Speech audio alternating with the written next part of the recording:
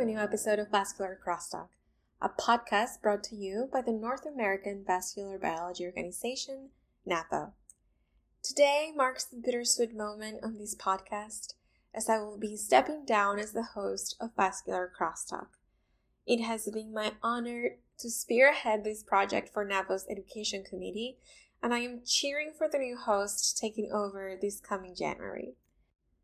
To you, our audience, I want to thank you for listening, tuning in on each episode, and I want to invite you to continue to join us in our future episodes.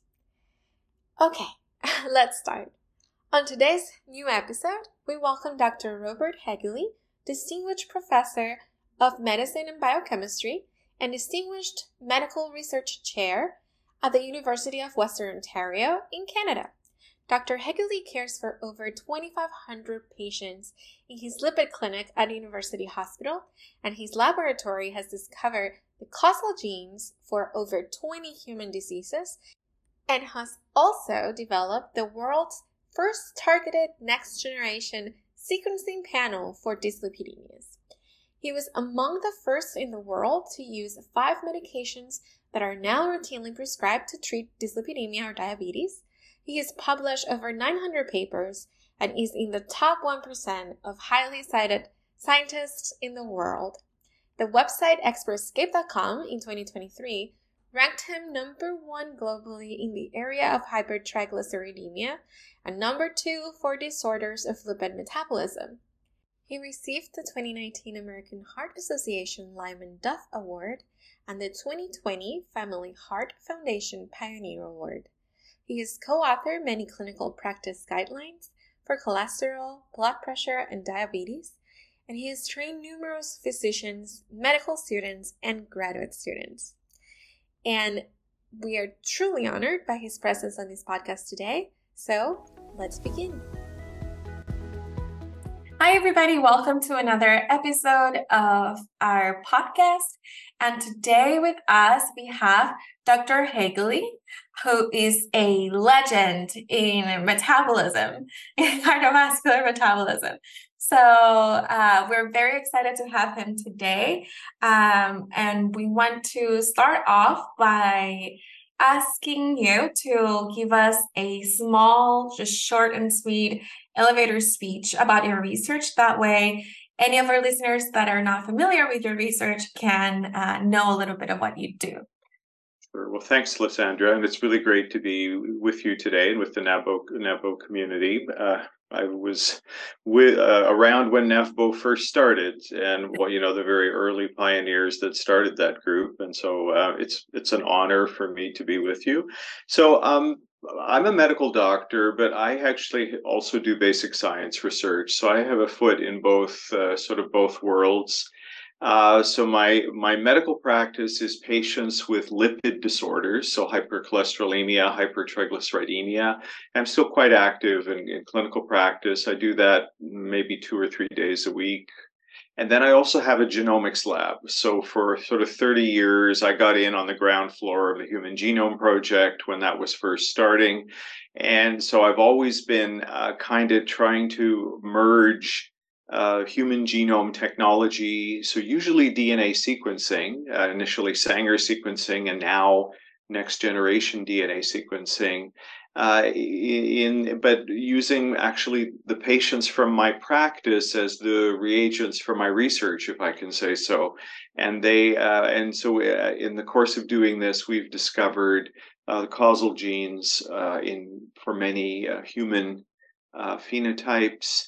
Both rare phenotypes, and then lately we've also been looking at common, so these sort of polygenic contributors to common or garden variety hypercholesterolemia or hypertriglyceridemia. So that would be a long elevator ride, what I just told you, but thank you. No, that was great.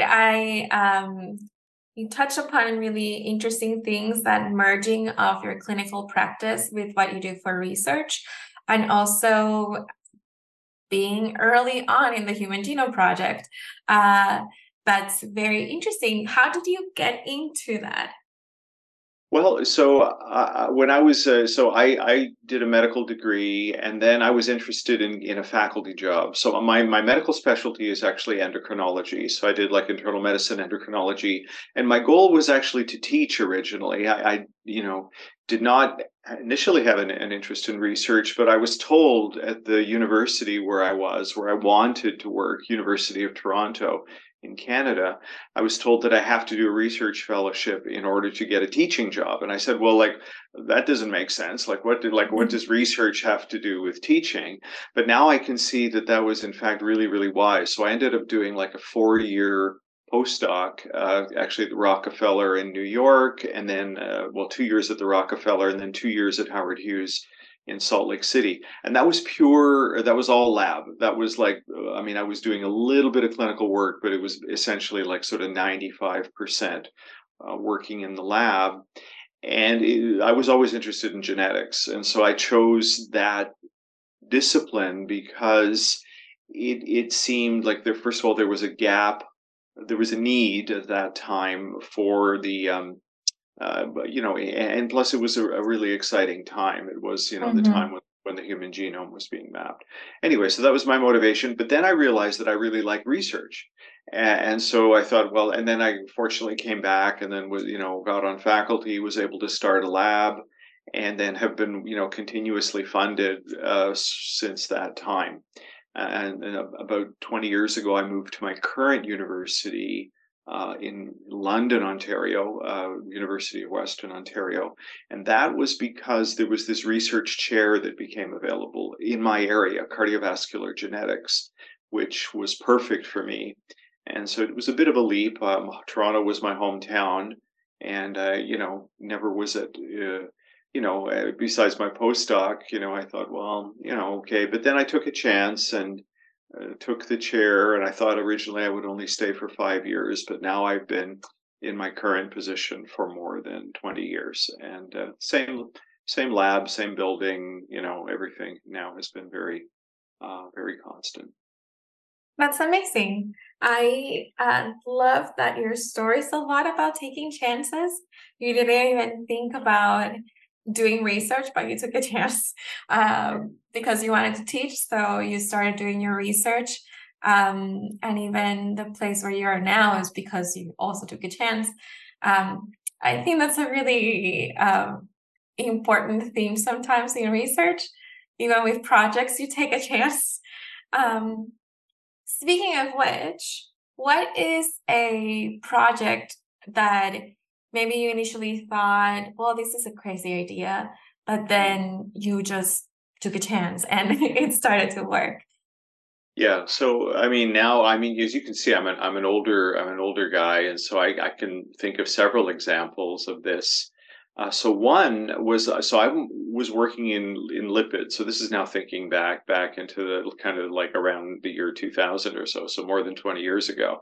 So I was still young, assistant professor and just starting, and I was focused very much on genes that are causal for lipid phenotypes. So we Mm-hmm. discovered the world's first mutations in hepatic lipase, so hepatic lipase deficiency in my patients, and then a lot of familial hypercholesterolemia mutations.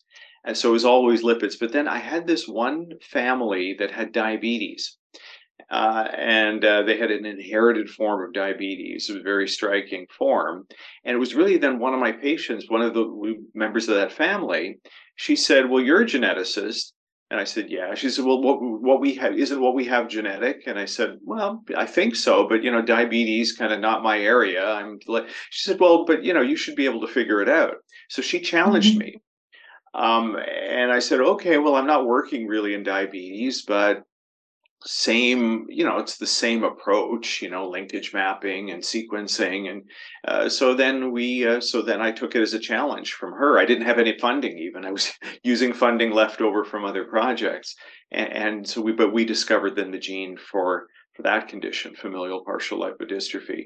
So that was the nuclear lamin gene. So we discovered the world's first nuclear lamin mutations causing familial partial lipodystrophy that's subtype 2, and then we went on for type 3, PPAR gamma mutations.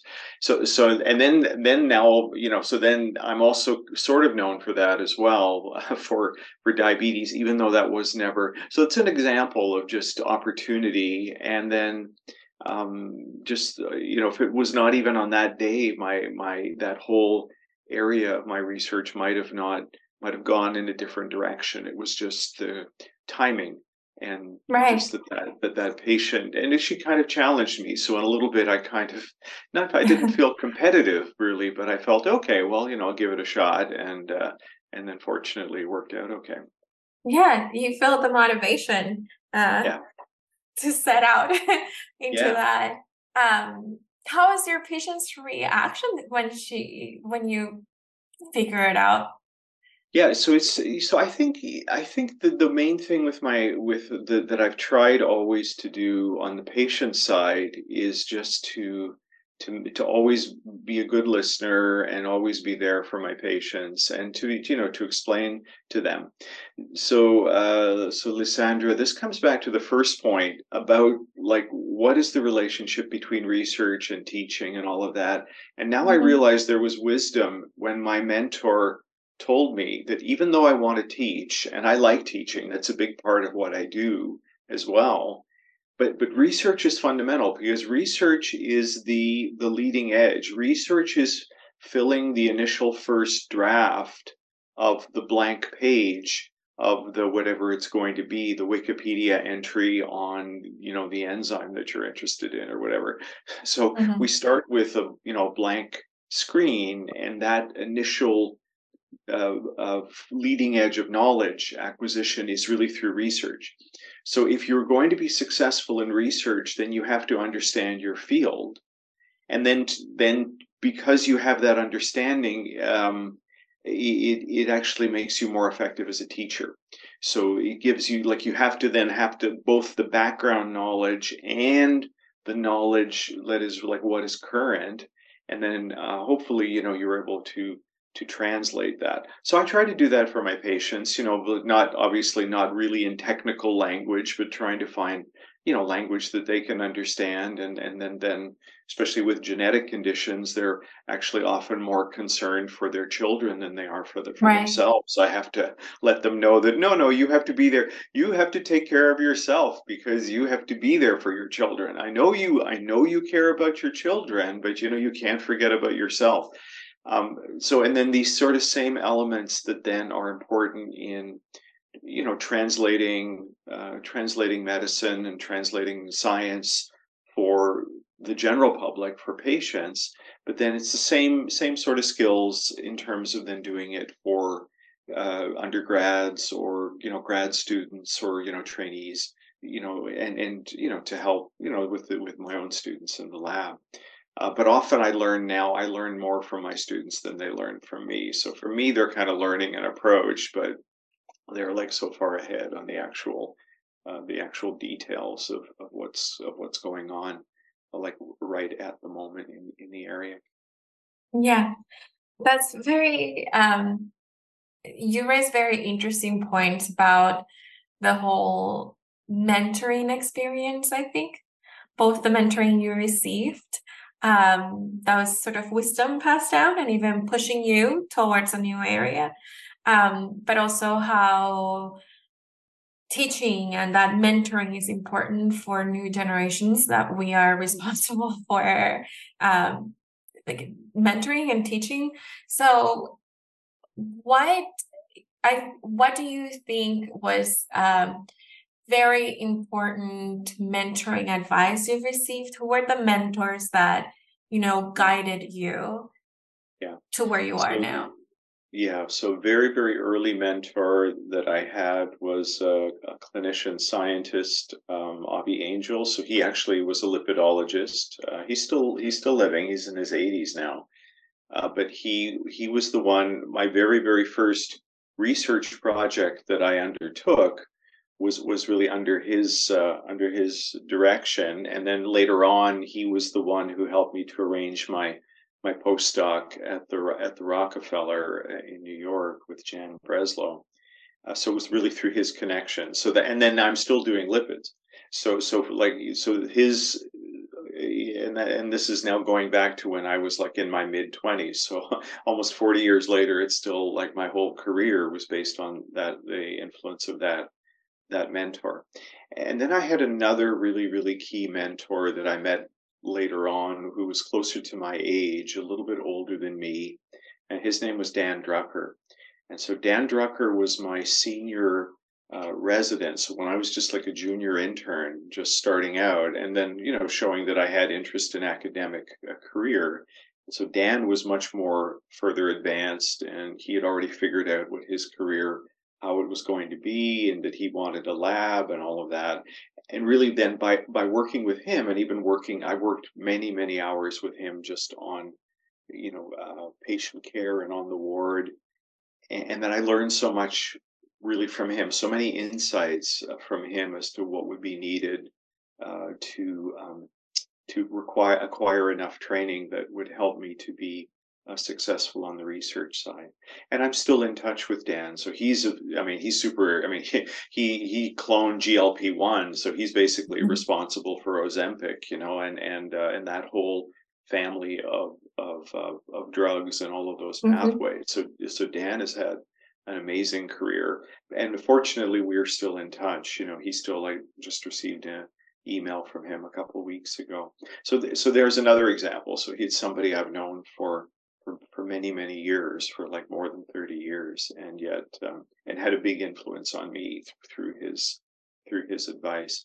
So and then, but you can't take everybody's advice. So the other thing is you have to know, I guess part of it is you have to say, okay, like what's the signal to noise? What is some noise that people are telling me that I can ignore? And then what are some good signals that I think would be, useful or helpful for Right. my career?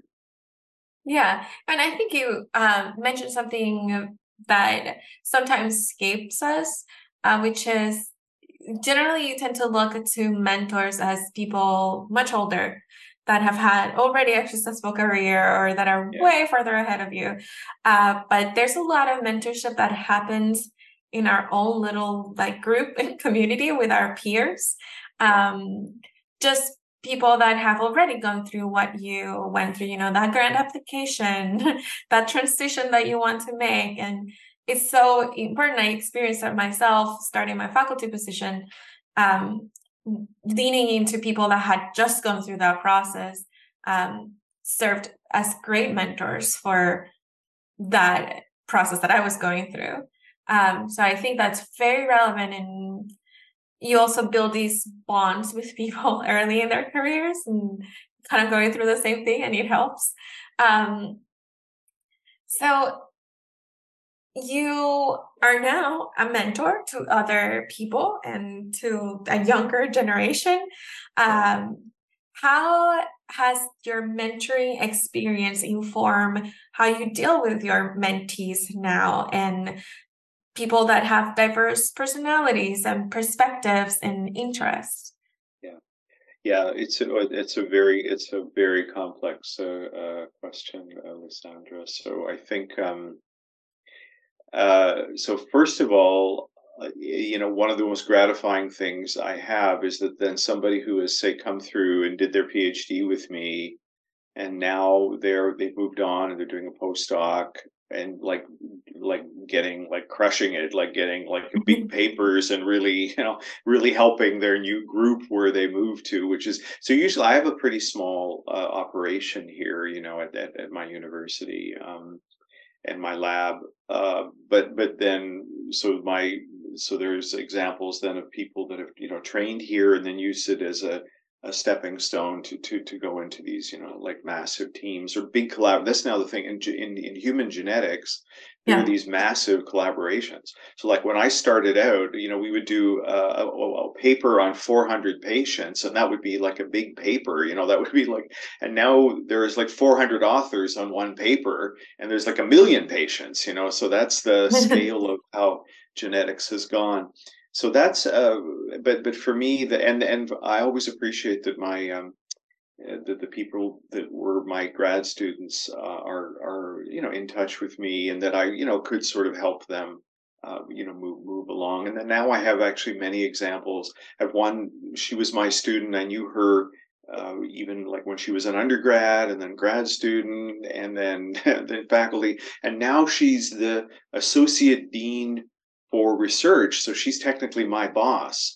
And so but I knew her from when she was, even an undergrad. So, that's always, that's gratifying as well. Um, the other thing that you mentioned, so just kind of a point, is that I have had situations in the lab where we have, say, like four or five really really great students simultaneously. So they're all like in their various stages, say, of their PhD, and they're competitive with each other, and then sometimes tensions arise, and it's then becomes you become a little bit like I don't want to say, but the model would be a little bit like a parent, to try to make sure everybody is getting the right credit, and that make sure that they're not undermining each other, and that they're, and that if there is an issue, that to me, that's the thing, is that you have to get it out in the open. So if somebody Mhm. is upset with somebody else, or like feeling threatened or something, you have to clear it. It has to be, you cannot just sit there. And so for me, I have, weekly lab meetings and then individual meetings with team members. And then also I have just my regular technologists working in the lab, and, research associates. And they sometimes they can notice if there is issues or tensions between the grad students. So we try to resolve this as soon as possible, just to be, transparent. And so fortunately, this often works out. Sometimes then even the two that used to have tension, and suddenly they're collaborating on a project, and they're like, they write a paper together, and then they're like this, the starred, co first Of authors. course. But then they're thinking, okay, well, who wants to be, but I really want to be first, so then you still have to, so it's still, I mean, Manage. people are people, right? So you Yeah. have to, so a lot of it, and I'm sure you have the same experience as well, that so much of it is just not to do with the research per se, but just dealing with human beings. Yeah. And personalities and all of that fun stuff that nobody trains Yeah, you to do. yeah, Which is why exactly we like to have these kinds of interviews, because you hear the approach that different people have and sort of figure out what would work best for you and your situation and your environment. So I think it's great that we can learn from successful experiences, just different approaches, and see what's best. Um, so how in these situations that can be even competitive, how do you determine which project is next and what is the best fit for a person? yeah. So often it's a great question. So often it's just opportunistic. So then sometimes, something, and then it's like, what is current? So what is even going on right now? So that we would then, go to a Gordon conference, or go to a, NAVBO meeting, or AHA, or and then we, hear. So sometimes it's like we are working on something that is close to what we is just on the verge of maybe, entering the mainstream, or becoming a hot issue. So a lot of it is just recognizing, and keeping enough networking, and keeping enough contacts out, and then, for me, then in terms of choosing the projects for the students or for trainees, I more or less let them, like, I present them a few options. It's like, okay, Mhm. here is like one from column A and two from column B, and then we have, like, this like polygenic project or whatever. And then let them think about it, and then which one would they like, or maybe they'd like to do two. One is a head to hedge, so high risk project, and a low risk project, like a sure thing project. So these kinds of strategies. But again, different people are different. Different people Mhm. have, different risk tolerance or Right. interests. So I think the main thing, you just try to, at least I've tried to, accommodate the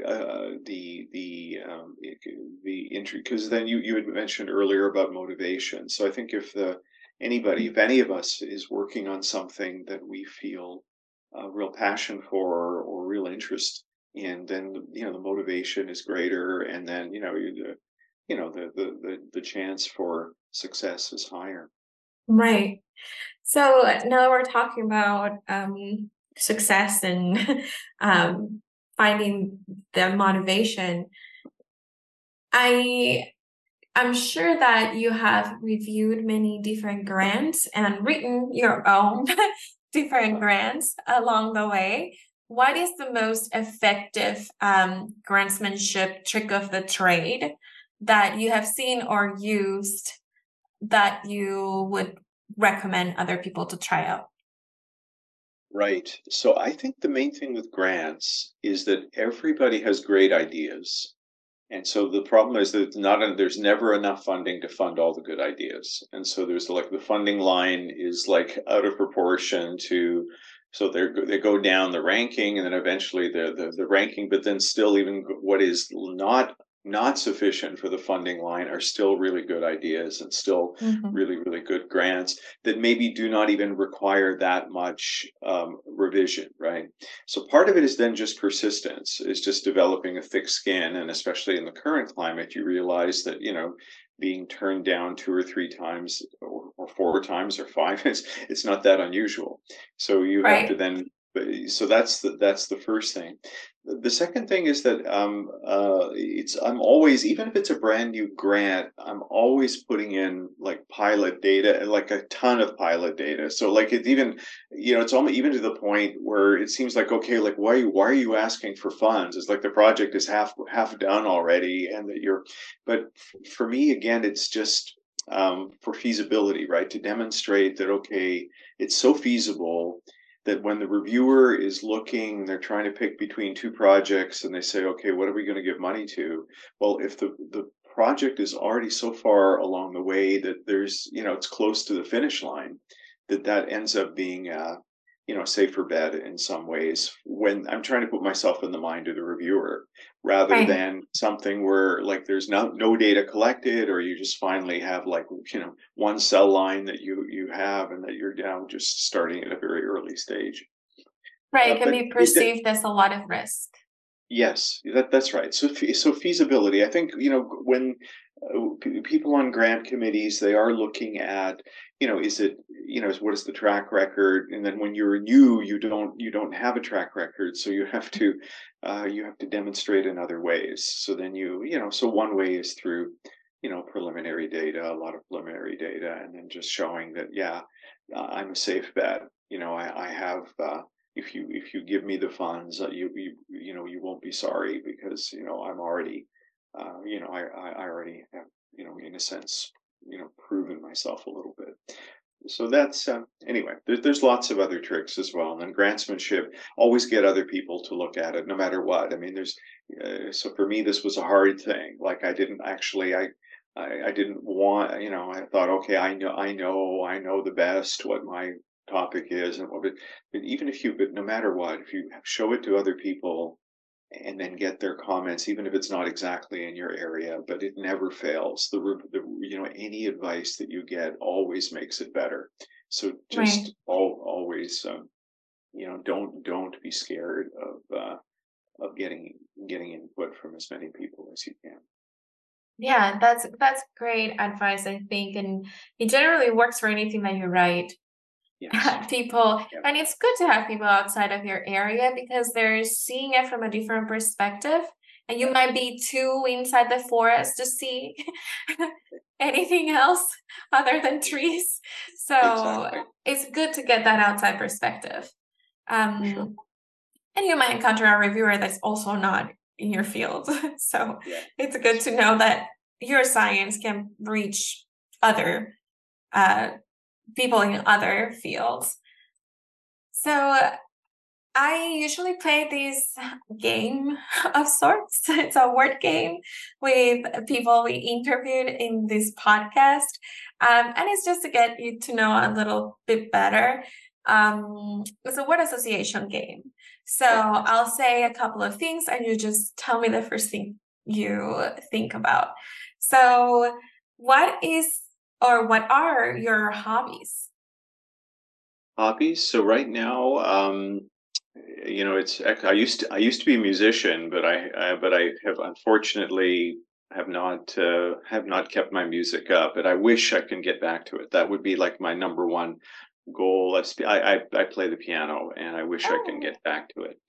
But then now, like right at the moment, so I'm very focused on like keeping myself healthy, so fitness, and then I get very bored by exercise. So I listen to these podcasts. So I do a lot of podcast listening and so audiobooks and podcasts, and that's just to break the boredom of exercise. So that's my kind of my at the moment, the answer to your question. so what is the latest podcast you listen to or your favorite podcast to listen to? Oh, I have so many. There's these podcasts on American public media. So there's the Marketplace podcast that I love to listen to. There's one called History. The Rest is History, which is from England, which is really just two really smart historians, and they're just talking about. So lately they were talking about Napoleon because there's the movie about Napoleon coming Oh, out. coming out, But, yeah. yeah, but they were talking about the like the real like history and going over like the history, but in a very so it's not like reading where you have but if you just listen to these and they're so smart and they're funny and you learn something, and even like things that's new. So that's one example. So I like I like history. I'm interested in current events, and I always listen to like news podcast and so on. Nice. So we're gonna move to a little bit to the lab. What is one thing that you really like to do in the lab at the bench? So at the bench, so if you can believe this, so I started like my first project was before there was PCR machine. So there was no PCR machine. So we did PCR. We had like 3 water baths set up at 3 different temperatures, and then we took the Eppendorf tube and then we moved it from one bath to the other, like physically. We moved it like, and we did that Wow. cycle like 30 times, right? And then we always Yes. spike in, we add more polymerase and did that, right? So I really got into like, so with those, and I really enjoyed that because then that was like 3 hours and you have to concentrate and so on. But it was like, so we were kind of like the human PCR machine. Yeah. So I've always liked, so anything that involves like pipetting. So even though it's kind of, it's like not, not that exciting or whatever, but yeah, there's still a lot of the procedures that we do, or even when we make our libraries or when we get things ready for the next gen sequencing. Yeah, So I find that's it soothing. yeah, It's something that I know how to do and it's so mechanical at this point that it soothes me. yeah, yeah. That's what I get out of it as well. Yeah, for sure. Yeah. So, what is your most dreaded lab technique? Something you don't want to Oh, do? yeah, bioinformatics, computer programming. So I'm glad. So we have like, so first, fortunately, all of my like the trainees that come in, so they already have like some experience with programming and writing code and in R. But for me, that's like, so I can use like prepackaged programs or like things where there's an interface and I can just enter data. But that's the one thing, and I think probably, I mean, I probably could learn it if I'm forced to, but I'm fortunate that I don't have to do that. Yeah. What is your favorite cell type? My favorite, sorry, Cell type. my favorite cell type. Oh, I like Hep G2 cells. I think just historically in my field, there's been a lot. Um, in the early days when we were doing the mutations of lipoprotein lipase, we were expressing them in COS7 cells. And that was just because there was like little background, so we could actually then really figure out what the mutant lipases were doing. Um, and then sometimes we use like human fibroblasts just as sources of our material, so kind of immortalized cell lines, right? So and then the lymphocytes, that's the big thing. So like for me now, it's like lymphocytes from peripheral blood. So that's where we get most of our DNA. So anyway, What those is are some. your favorite model to use? Either model organism or just model in general? Mm, Well, so we have used. I mean, there like that has been very informative for me in the past. Has been these rabbits. The rabbit is for some aspects of lipid metabolism. So, for example, hepatic lipase. So the rabbit is a good model. And then there's also the Watanabe rabbit, which is a rabbit that has familial hypercholesterolemia, like the equivalent of human familial hypercholesterolemia. That's due to a discrete mutation in that. So, of the sort of vertebrate models, I guess it would be the rabbit. And then and then we have um, just I guess small like models, simpler ones. So like the prokaryotes, the cell lines and so on that we use as well. That's very interesting. I did not know that rabbits got any type of disease specifically. I've never thought about it Yeah. much. Well, yeah. So it's interesting because rabbits are vegetarians. So when they eat, like they're eating carrots and so on. So when they eat their own Yeah. diet, then they don't. But if you feed a rabbit hamburgers, then it will develop like a remnant dyslipidemia, and so then it resembles certain human dyslipidemias, and some of that is related to the genetic background of the rabbit. That's very interesting, really cool. Um, so another question, that final one for our word association game, was the last paper you read? Oh, the last paper. Well, there's a paper that I'm actually reading now, and it's was a multi-omics approach, and it's on a protein called ANGPTL3, angiopoietin-like 3 protein. And so these authors have studied it both at the DNA level, and then they looked at the RNA level, and then they also looked at the protein. Um, and so they have like three levels of experiments that were concordant with each other. So they were like the natural loss of function variants, and then looking at the effect on tissue expression. It's mainly a liver expressed protein, and then so liver like RNA, and then looking at the level of the whole protein, and then the consequences. So there are consequences on the lipid profile, and also we believe probably on heart disease risk, although it's a little bit controversial for that protein. So anyway, that's a paper that I was just reading this morning. Good. Um, so we've talked a lot. I think, I mean, your experience is just amazing and your record. Um, and you have been in the front and center of all these big genomic technology. And you've seen basically all the advances from not even having a PCR machine to now Right. all these sequencing projects. Where do you Right. see your field going in the future? So I think AI. So we already are using AI to predict the consequences.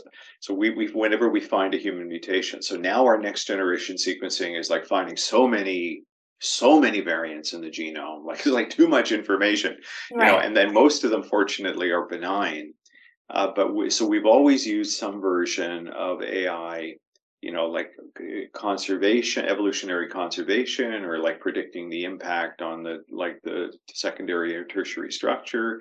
But I think now that there is that I'm looking for the next leap of what AI can now do in terms of, can you write a poem, or can you answer a multiple choice question.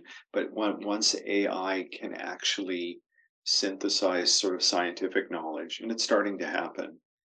So I think that's going to be I'm looking forward to that. But then the other thing is going to be high throughput functional assays.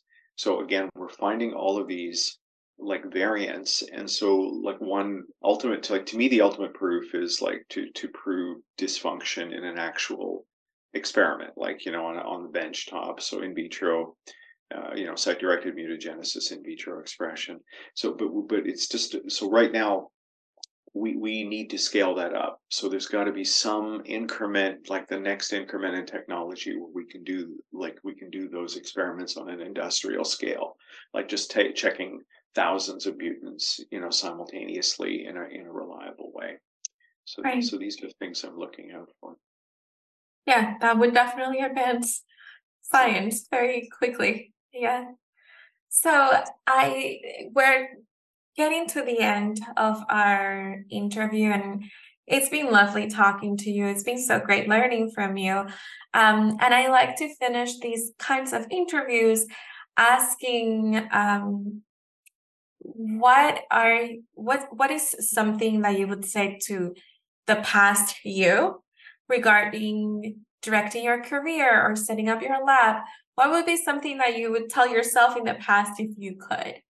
Yeah. So the thing is, when I'm younger, so when you're younger, when I was younger, I felt like there was just this pressure. I have to get it done now, and and now, like with the benefit of like having gone through 35 or 40 years of in this same general area doing what I'm doing, if you need to take an extra year or an extra two to really figure it out, like there's not a right, like what seems to be a big time pressure and big rush when you are younger, that in retrospect, when you look back on it, it was not, and that it may actually have been a detriment if you rushed into something and then um, didn't actually sort through or consider all the consequences. So I think that would be the main thing. Is like always work hard, of course, and always do your best and so on. But then also take time to enjoy, take time to enjoy the world, and take time to enjoy your life outside your career. And then even if something takes you a little bit longer, in the long run, what seems important when you are young, or in the long run it washes out. It's not that important.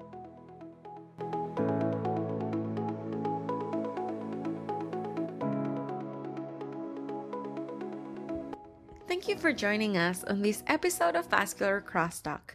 We would like to hear from you. Please let us know what you thought about this episode, future topics that you would like to hear about, and other people that you would like us to interview. You can reach out via Twitter at Vascular Biology.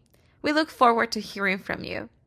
This podcast was produced by NAVBO's Education Committee, and I want to thank Neha Auja and Strider Meadows for their work in making this podcast possible. This was Lysandra Villa Ellis for Vascular Crosstalk. Until we meet again.